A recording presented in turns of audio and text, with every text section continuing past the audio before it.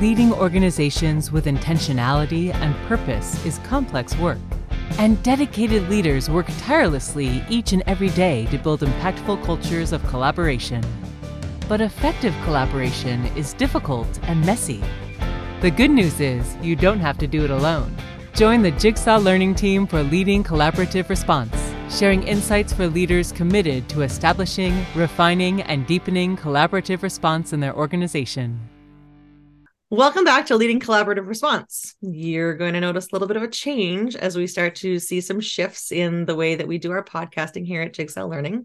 So not only today am I joined by Curtis and Lorna Hewson, the founders and lead learners with Jigsaw Learning, but we have our first Leading Collaborative Response guest in Erin Norrish, who is the Early Learning Coordinator in Grasslands School Division. So hi, Erin, and hi, Curtis and Lorna. Hi, Jen. Hi, Erin. Hi. And just for those that are either watching on YouTube or taking it in from whatever podcast provider you are utilizing, our intention is that as we move into the new year, that our Putting the Pieces podcast, we are infusing it in with Leading Collaborative Response, so that Leading Collaborative Response really does become that series that allows us to explore concepts that are integral when leading collaborative response, but then also the opportunity to meet with partners such as Erin, who are engaging in the work out in the field at ground level, we could say. So we're really excited about the leading collaborative response shift and how we can integrate not only our understandings, but the understandings of those implementing with their teams. So excited to have you join us today, Erin. Yeah, I'm really excited to be here to share and have a conversation. Awesome. So Jen, I'll turn it back over to you, my friend. Absolutely. So as things begin to shift, and I get to say one of the greatest opportunities that I've had is when Curtis and Lorna get to connect me with the partners that they've had the opportunity to work with. And as I kind of start to move into the background and connect it to WeCollab, as that starts to pick up, I won't have these opportunities. So I'm very excited that I do get to speak with you, Erin, because Lorna has spoken very highly of you. But for our audience, can you tell us a little bit about yourself and your role in Grasslands? Sure. So I knew that I wanted to be a teacher way back in kindergarten. And my very first writing sample actually in kindergarten stated those intentions. That good old question of what do you want to be when you grow up was a teacher. And so it just happens so fast. I've now been teaching for 16 years, and I'm looking forward to probably another 16 or 17. But those 17 years I know are going to fly by as well. So I think that the successes and the challenges within education make every day new and exciting. And so I started to dive into that lead learner opportunity about 9 years ago. And I'm also loving that work and really working to drive the student learning and team culture is really important to me.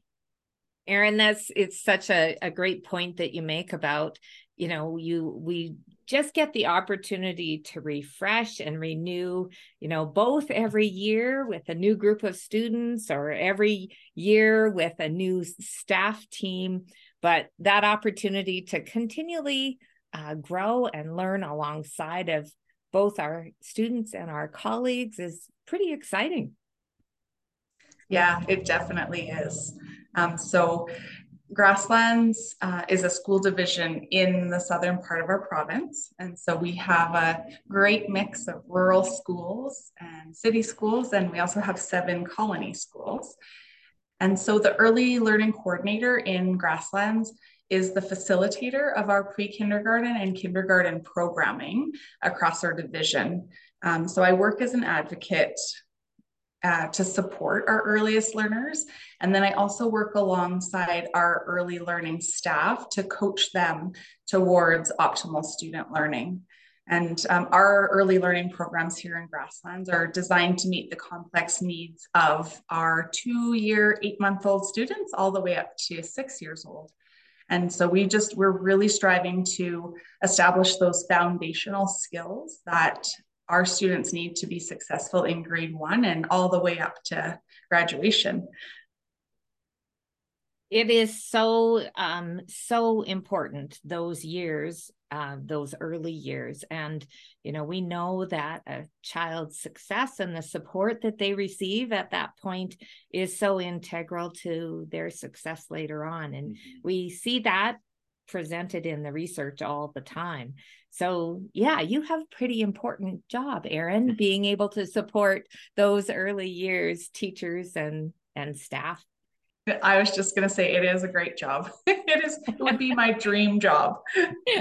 I do have to share, I have a personal experience in relation to this, not as a kindergarten teacher, but as a child of a lifelong kindergarten teacher. My mother taught kindergarten. So my earliest experiences was after school when I was younger, being able to come over and just play in that environment. And then later it became the earliest opportunities that I had to essentially informally intern, because if I came over after school, I was going to get put to work putting up bulletin boards, organizing books, getting centers ready. It kind of gave me that firsthand view into, okay, there's some stuff that happens with teaching that I need to be aware of. There was often days where I go, I'm going to catch the bus instead of wandering over to the kindergarten room, because I know mom's got this project ready for me to go with. Yeah, I'd be curious to know how many things you laminated or photocopied or cut out. I can remember I got the laminating job once at an early age, and then it was taken away from me because I made several errors. However, I became very good at cutting. Yes, teachers are very particular about the lamination. Absolutely. So funny. Oh, that's funny. Go ahead, Jen. I was just going to say, it's really interesting. So I worked in a K-12 school, primarily as the high school math and science teacher. And so, we were kind of divided, and there was often talk about prep time and who needed more. And you'd hear the people that are marking the essays or writing all the math exams, and they'd say, we need more because it's, and I'm like, no, do you know how much time it takes to print all those names and put all those things in there? And then the value of that early intervention, that PUF programming, and I did not become as aware of it until I became a parent, and the recognition and realization of how those early foundations really do impact all the way through. So kudos to you, because I could not do your job. It takes a very special person to do your role, but I value those that take that on. Lorna does have another follow-up question, but just for those that may be listening from outside of our province, can you explain what we mean when we utilize that acronym PUF? It's quite familiar for us within the Zoom call, but for those that might be listening, wondering what that means. Yeah, sure. So PUF in Alberta stands for Program Unit Funding. And so it is designed to support students within that young age range. So the 2 years, 8 months to 6 years with that are experiencing severe delays in any of the developmental domains. So we see a lot of students that enter with the severe delays in an expressive or a receptive communication, but there is an ever increasing complexity of students that we are seeing. So, and we have talked a bit about whether that trend is due to COVID, what some people in education world are calling COVID babies. So there's that where there was such a lacking opportunity for our littles as they were growing in their 0 to 2 phase to be able to interact and socialize and understand what it is like to have a relationship. So we are, I think, seeing a little bit of those effects right now. Yeah, we are so fortunate, Erin, in Alberta to be able to have access to that funding to support those early years, because it is so integral, especially the communication and the speech, language, expressive, receptive piece, that if we can get a good start on that, then kids are just so much more successful in the rest of their career. Yeah, it's so true. And we know that if students don't have those supports and that foundation established by about grade 3, that we really start to see the effects of that grade 4 and beyond. So it is really important. And I am proud to be part of a division that really prioritizes early intervention PUF programming. It is really nice to work for a school division that feels and sees that importance. Yeah, for sure. But it's not easy work. I know, because I served as in that PUF coordination role for a number of years as well, and supporting schools in trying to design programming. But you know what we often see, Erin, is in schools, and Jen kind of alluded to this already a little bit, that we often look at kindergarten as being different, and that everything that happens in kindergarten is different than grades 1 to 12, right? And I kind of laugh, because there are so many things that you do in those early years programming that are so impactful and could have great influence on the other grades as well. But in thinking that, when we turn to collaborative response, I think that, we've really focused in on what happens in the school, and there's lots of schools who will put collaborative team meetings in place for their grades 1 to 6, but not kindergarten, because we're not really sure about how to manage that with kindergarten. But you have certainly embraced the idea of collaborative response in your work as coordinator. And I'd love for you to be able to talk a little bit about, what was it about collaborative response that you saw had a nice connection with the work that you're doing in early years? I think it really just started with the conversations when I moved into this role with our teachers and our EA staff, who were saying these complexities are so great. And I think they were feeling like there was a bit of a barrier as to how they could best support the ever complex needs. There's students that are physical or increasingly defiant, or not able to do a toileting routine, for example, when they are entering kindergarten. And so staff was saying, we're at a bit of a loss. We need something to meet those needs.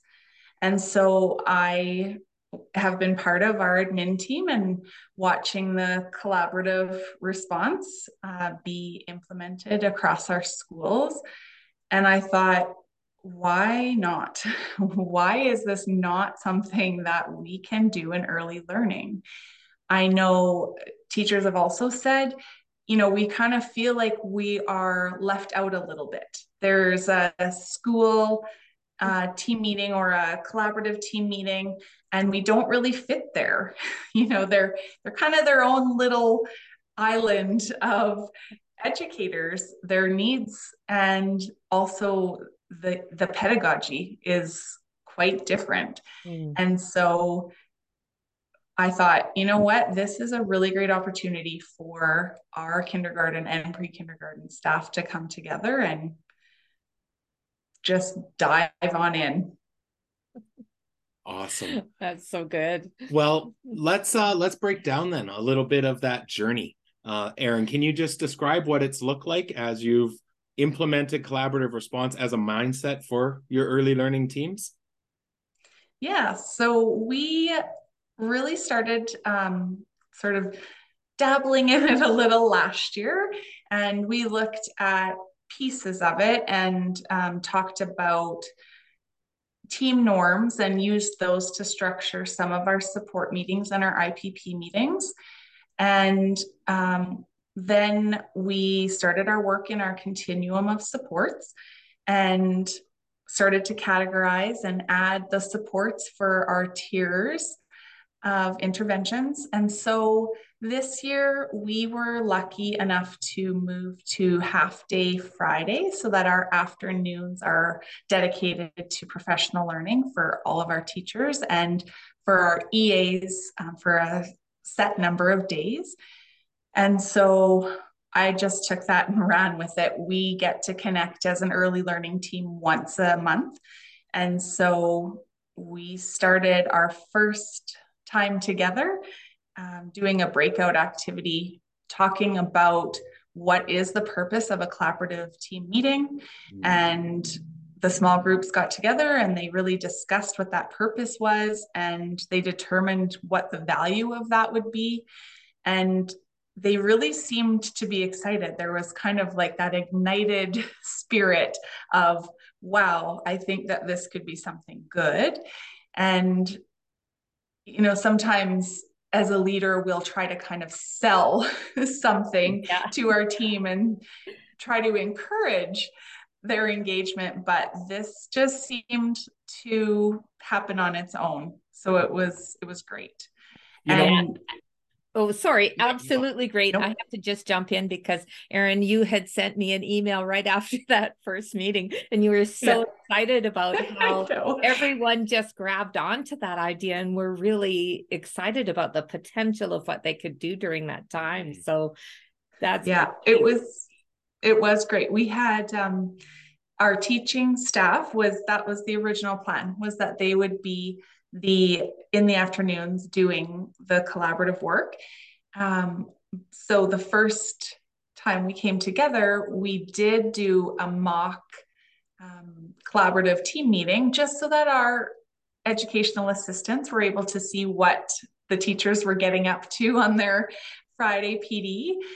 And as it played out, our educational assistants were like, we absolutely need this as well. Is there any way that we can join in this process? And so I went back and revamped the professional learning schedule for the year, because I just think that there's so much value in being able to support all of our early learning staff. And there's just so much expertise and personal experiences within every staff member, whether you're a brand new hire or you've been with our division for several years. There's just so much to give. So we'll be right back to continue this episode. When we create continuums of supports for our school focused on established priorities, we are answering the question of what will we do when faced with questions of how to support the needs of our students. But the creation of these continuums are only the first step. Join us for the online workshop, 10 Considerations When Utilizing and Refining Your Continuums of Support, part of our Supporting Collaborative Response series. In this workshop, I will share 5 ways to effectively utilize your continuum of supports within your school and 5 ways to further refine your continuums to ensure maximum impact. I'll also be sharing numerous resources, templates, and samples, as well as a copy of the recording. Those joining live will also have the chance to interact with me with questions they may have at the end of this session. Register today to learn more about this critical collaborative structure integral within a school's collaborative response. And now back to our conversation. Erin, I'm really excited about this too, because when we think about leading collaborative response, I was with groups of schools yesterday where they had where do we start? Like there's so many different components and elements that go into collaborative response. It's complex work. Where do we start? And my suggestion always is start with the collaborative team meeting. It's the linchpin to this work. It's often very different than how we normally talk about students.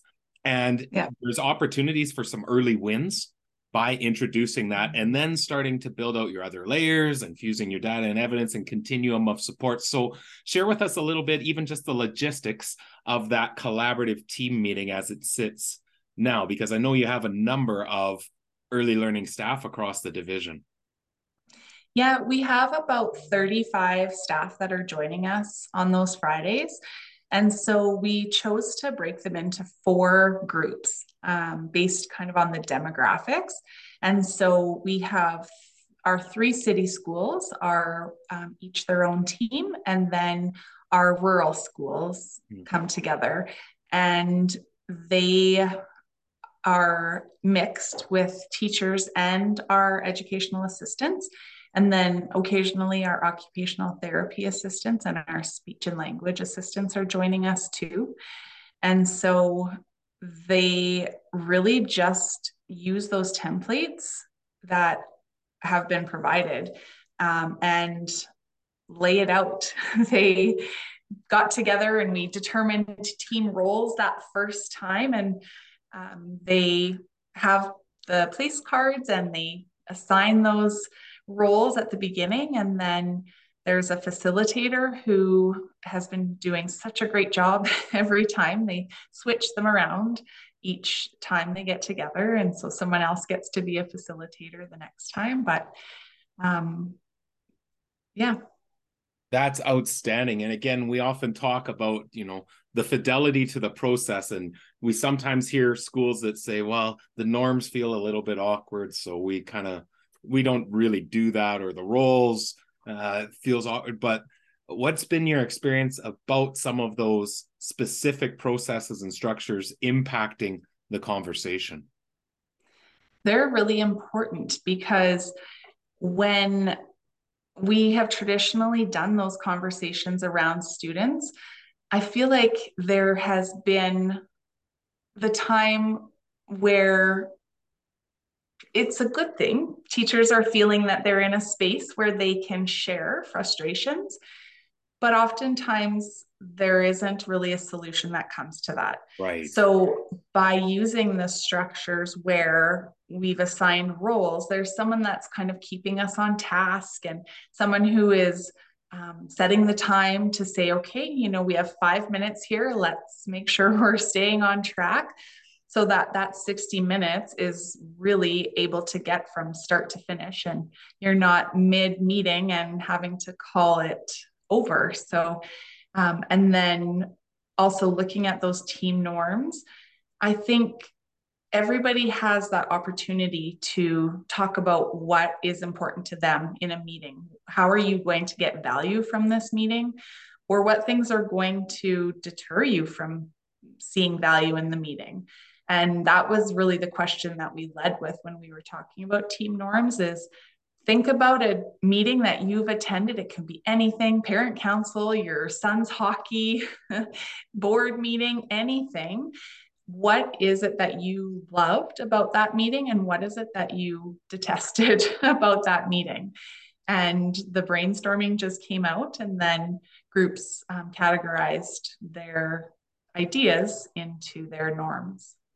So Erin, my last piece, and that is outstanding. It's exactly what we talk about as well, but I love the idea of brainstorming what's been a valuable meeting, what hasn't, and use that to help formulate as we come to craft our own norms. So my last follow-up question in regards to the collaborative structures and processes that you've put. So we've talked about the collaborative team meeting. What do the other layers look like for the early learning team? And then what have you seen as some of the early returns in regards to impact of these conversations? So we are only diving into the 2 structures of the collaborative planning and the collaborative team meeting. We are still having the schools carry out the school team meetings and the case consults. Okay. And so we have learning support teachers within each of our schools.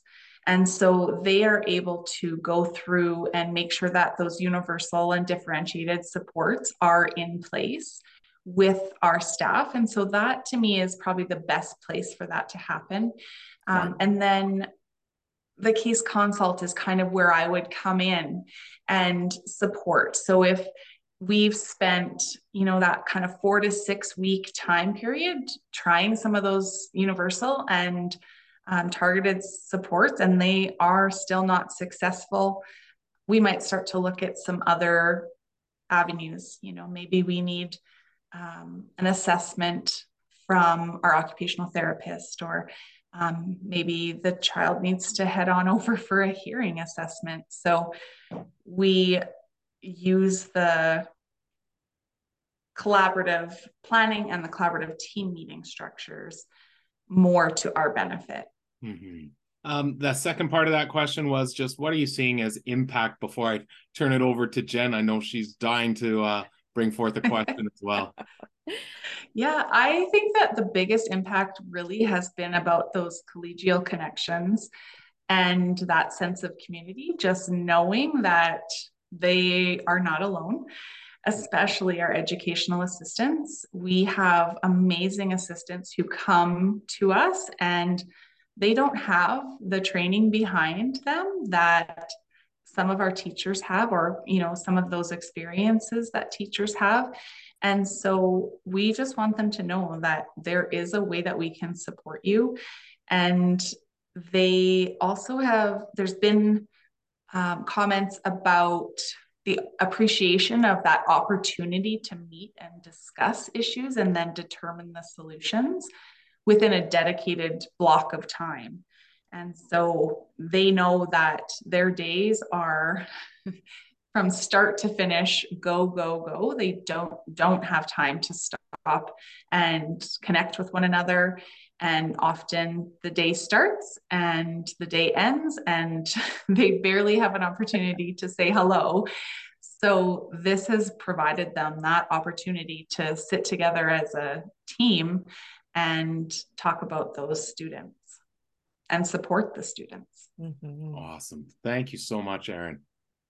Erin, having come from a small rural school, like I said, K-12, Northern Alberta, I really appreciate the consciousness that's gone into connecting those teachers that are individual in their roles in their different rural schools where they may be an hour or so apart. Yeah. Now, I'm a self-professed data geek. I love data. This question is brought to you by WeCollab. Designed by educators for educators, this comprehensive digital system aligns with the foundational components of collaborative response. Moving from conversation to action, WeCollab empowers classrooms, schools, and systems to provide the very best response for each and every child by informing action-based decision-making with data and evidence supporting student success.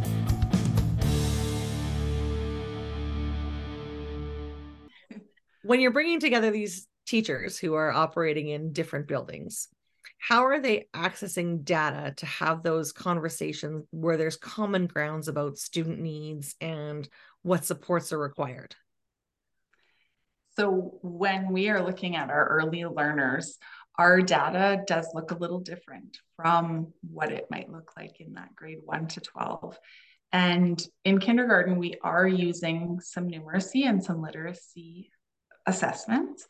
But in our pre-kindergarten classrooms, we are really looking at those developmental assessments and screeners to guide all of the supports and our information. So that's great. And we know that, how important looking at data and evidence is to help us really identify students. And I know, within those early years, we really depend on speech language pathologists and occupational therapists to help us out with, what are those specific areas that we need to be able to focus on for our little ones. Yeah, and that then really helps flag who we should be really looking at for some early supports, and then defining out the key issues that we're seeing that we need to address. I learned so much about early literacy and early numeracy in my learning coach role that I totally took for granted as a high school teacher, because when you break reading down into things like phonological awareness and rhyming patterns and blends, and there are a lot of different areas just in reading that children could need support. And then when you translate from speech to reading and all of those things that they're trying to do, like, it is complex. So again, I I honor the early years because of all the things that have to be considered at those stages to give these kids a strong foundation. Yeah. And our kindergarten and pre-kindergarten, it is really about that emergent literacy, emergent numeracy. So when we're talking about that phonological awareness or the rhyming, those things are happening in our little learner classrooms, but they look a little different. They are happening through more of an exploration, play-based environment. And we want to give our kids that opportunity to discover and understand the world around them by themselves. Oh, the play base is so integral for those little people. That 3 and 4 year olds and even 5-year-olds need to be able to build that understanding through play. So that makes me think, Erin, about the continuum of supports.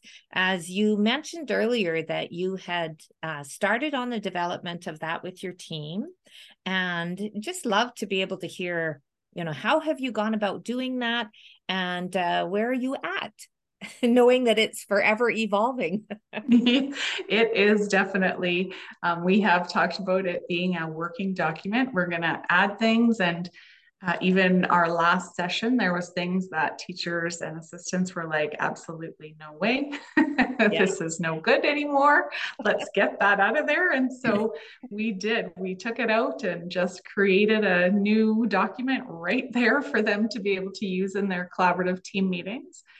And their collaborative planning. So last year we started by talking about what supports were within the classrooms, what were we doing every day for all of our learners, and then what kind of things were we differentiating for our learners who weren't quite able to get things universally.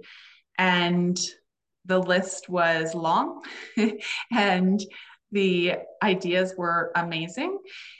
And so then we had to categorize. We had to determine how are we going to lay that out so that teachers were able to best use that continuum of supports. So the categories were created based actually around the developmental domains of our early learners. And then this year that was presented, we did have new staff join us. So we had a conversation about what that was and what the tiers of support are, and talked about even the tier 3 and the tier 4 and what that looks like. And often our pre-kindergarten classrooms are coming in as the tier 3 level needs for support. So we do keep that in mind as we're creating our continuum of supports as well. And then we added to that list, refined, like I said, took a few things off that just didn't make sense anymore, and then printed a nice copy for everyone to access. So, and that is the hope that when those conversations are happening at school levels or with that school support team, that document is being referred to regularly so that those tools can be pulled out and used. Yeah, that's awesome. Hey, Erin, could we share your continuum of supports along with this podcast? Can we share it in the notes? Yeah, sure. Hey, that would be fantastic. Yeah, sure. I will share that to you right after we're done. Awesome. The newest one.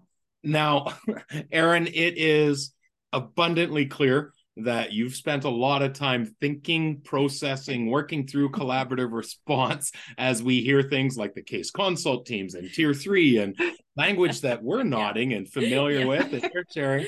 If there's any of our viewers or listeners that are feeling like they're not quite sure what some of these things mean, we'll also pop into the notes a free article that we have for collaborative response that can really help break down some of these ideas at an introductory level. So that link will be there as well. we have, and of course, we have our book that was published by Corwin in 2022, Collaborative Response: 3 Foundational Components that Transform How We Respond to the Needs of Learners. And for our listeners today, we'd love to be able to give you 10% off by using the code JL Podcast 10, and we'll include that in the notes as well. So our last piece here, Erin, is we always turn to Jen for a question that we love asking guests when they come on. I'll hand it over to Jen to take the lead. So before I ask the question, Erin, Curtis and Lorna are always far too humble and do not sell themselves nearly enough with all the ideas that they have brought from a grassroots perspective, but they are listed as one of Corwin's best-selling sets of authors.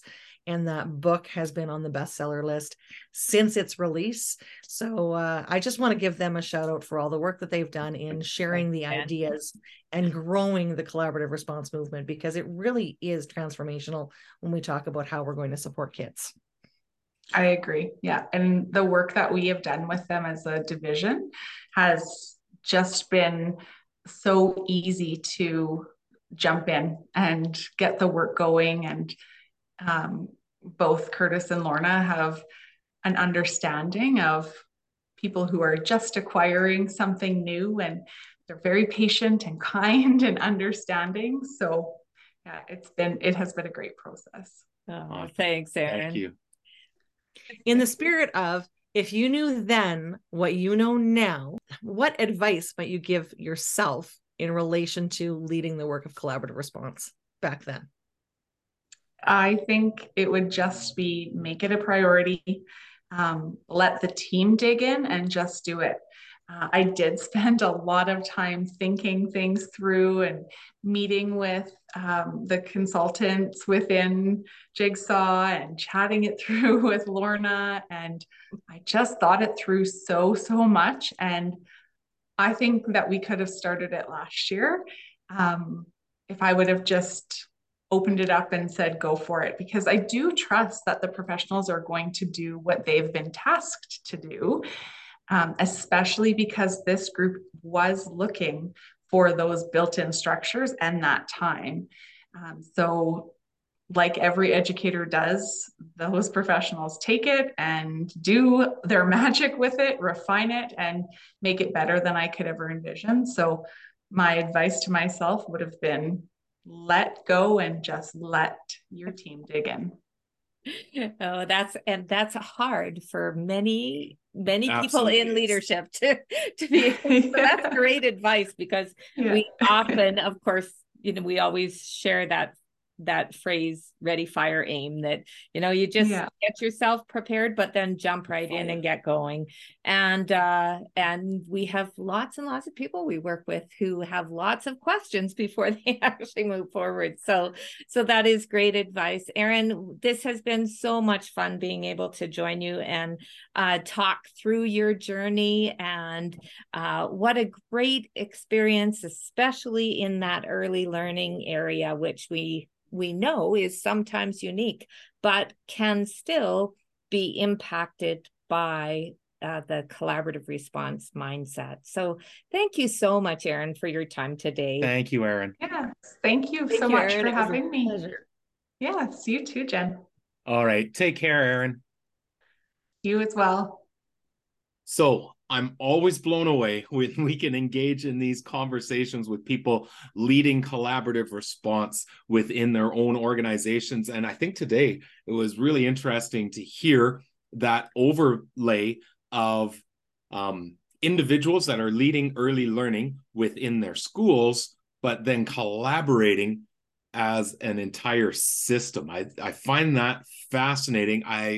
What really stuck with me was the idea, when we think of those 4 layers of team, of collaborative planning, collaborative team meeting, school support, case consult, I find it very, very interesting how they've come to envision that the collaborative planning and the collaborative team meeting happens across the system so that they can leverage the exceptional expertise of people engaging in early learning practices at multiple different sites. But then when the conversation becomes more specific to individual students in the school support and case consult, then that still occurs at the school level because we'll have the right people involved. I thought that was such a fascinating way to be able to leverage expertise across the system, but still recognizing within the layers of the team that there's school-based conversations that become integral for more intensive discussions. Well, and what a great way to enhance the learning and understanding with that team, because often there is one kindergarten teacher in a school, especially in small schools. Oh, yeah. Or there might even be a part-time kindergarten teacher, but this way they still are accessing the learning part together through collaborative planning and learning together and sharing strategies through collaborative growing that meetings. expertise of the team Yeah. when there may be individuals that feel somewhat isolated in their own schools. But then when coming to talk about specific students and their programming, that needs to go back to the school levels for the people who are actually engaging in that work with them, right? So yeah, Erin has done, like she said, she took a lot of time to think about, how do we revise what we're currently doing, and she has done some fantastic things across the district in connecting all those early learning educators, which is really, really fantastic. I loved her approach with the breakout activity she talked about, where, here's the collaborative team meeting, but having the teachers identify, what they felt the purpose of that was, how they were going to take value out of the approach that was being suggested from a system level, and giving them ownership and empowering them to make this what was going to work for them in their context, but again, connecting across the system. Well, and even further to that, Jen, that's absolutely true about the teachers that she's been engaging with, but her ability to be able to include the educational assistants as well, and how excited and empowered they were to be part of that process. And her intention originally was just to have them join the first meeting so that they understood what was happening. And then they were going to do other professional learning, but they were so excited about the process and being part of it that they asked her if they could be involved ongoing. So that's really exciting. We often talk about, how empowering this is for educational assistants, both in contributing to the discussion, but also for them in learning those new strategies. So that's exciting to hear that happening. But when you talk about that adjustment, it comes back to her key learning that she shared at the end of the idea of trust the team, that the team is going to make suggestions and next steps. But I think it's always such an interesting balance of being able to trust the team, but while still ensuring there's fidelity to some core principles in the process, where she said, we knew we needed to establish norms. We knew we had to have roles, like all the things that we talk about that can't be cherry picked out of the process because they are so integral to the process. She ensured that those were maintained while trusting the team to make adjustments in regards to some of the format, who's invited, all of that as well. I think that Erin really exhibits that idea that we often share around, setting the banks of the river and then letting the river flow. So really understanding that everyone has contributions to make and that are going to help with the process moving forward, but that as leaders we still set those expectations so that we have some consistency and we have some fidelity in the process. You can tell she has integrity in her understanding of collaborative response as a whole. I mean, she was able to touch on all of the key foundational principles with ease, coming from an early years environment, right? Okay, let's talk about data, and here's all the different things that we're using. Let's talk about structures, and this is how we're leveraging our half-day Fridays. Let's talk about the continuum of supports, and this is how we're categorizing them based on the domains of development in early learning, and recognizing the way that those pieces come together and really enhance the work that's being done. Mhm. Yeah, absolutely. So, Jen, we're always at that part of the episode where we turn to you to see if you can synthesize what are the key learnings that we can take away today from our conversation with Erin. Systemic approach is contextual. So taking a look at how they have leveraged their approach with tier 1 and tier 2 conversations happening across the system, and tier 3 and tier 4 conversations happening within each school with the key players that are there. And the purpose of enhancing teacher efficacy and professional practice by talking about teacher efficacy and professional practice. Absolutely. Yeah. The second piece is just the inclusion of the people at the table. And so recognizing the value of every person that is connected to a child. So she referenced at some point, and I don't know if we got it recorded or not, that notion of every child deserves a team.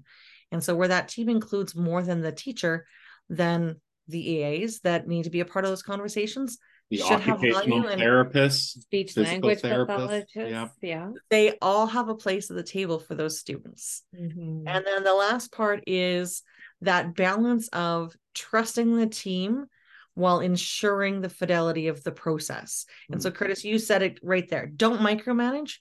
It is a learning process of teaching everyone what the components are and how they're intertwined to ensure that those foundational principles are implemented with fidelity, but allowing them to run with it and refine it and enhance it in a way that makes sense for them. Yeah. Absolutely. So thank you so much for that, Jen. It's a great conversation with Erin. And as we alluded to at the start of the episode, we are making some shifts within our organization that we're really excited about. One of the things that we will be doing is sunsetting our Putting the Pieces Together podcast. This has been the place where we have connected in the past with partners. And as we shared, we actually are going to use the Leading Collaborative Response forum to be able to have those connections. So if anyone's listening to this and not familiar with putting the pieces together, we'll make sure to include it into the show notes so that you can go back and listen to the many, many partners. How many would we have there, Jen? How many episodes would you suggest is in there? 49 or so. 49 or so. Okay, so we have that there, and we know that there will be, as we transition, that your involvement in the podcast is going to go away, which is sad, but it's also very exciting when we think about the reason why, and that is with the growing interest and demand for the WeCollab software that is really intended to help support schools and divisions when implementing collaborative response. Jen, do you want to share a little bit about your involvement and building out some of the WeCollab supports that we're really putting attention to? Oh, absolutely. So, I mean, you know how much I love the software, having been a part of it from when it was a napkin conversation before it was even developed. Mm-hmm. So I've seen the growth in it, as really it's been designed by educators for educators and then taken to a development team to put into practice. And so over time, with the feedback of the partners that have used it, it has built from just being a digital place for cards to student profiles to places to record all the meeting notes to seeing actions and supports put in place for students. And the potential within the system is incredible. One of the things I love that you've added over the years, and having been a part of refining that, is that student support plan module, because again, it's part of the conversation about how we support students. So I'm really excited that I get the opportunity, now that it's been rewritten and refined one more time, to have those support documents and support videos that are being part of development, and the ongoing showcasing of really how it can enhance schools and districts that are engaging in collaborative response in terms of efficiency and effectiveness of the communication and transparency from those meetings. Absolutely. Well, thank you so much, Jen. And we do have a few more episodes to be able to continue to thank you for the amazing dedication and efforts you've brought into the podcasting elements, which we're excited to place into the WeCollab user support resources as well. So we have a few more episodes. It is our intent that as we move into 2024, that we finalize that transition. So a few more weeks before that happens. I will be sad to not be connecting with partners in the same way, but I'm still looking forward to connecting with partners in the work that Jigsaw Learning is doing. So Absolutely. Thank you both for this opportunity. Thanks so much, Jen. Thank you. All right, take care. For more on collaborative response, visit jigsawlearning.ca or join the JL Insider to receive access to newly added resources and content. Make sure to follow us on social media. Subscribe to the podcast and the Jigsaw Learning YouTube channel to access past and upcoming episodes. Join us again to continue to build your own capacity and leading collaborative response in your context.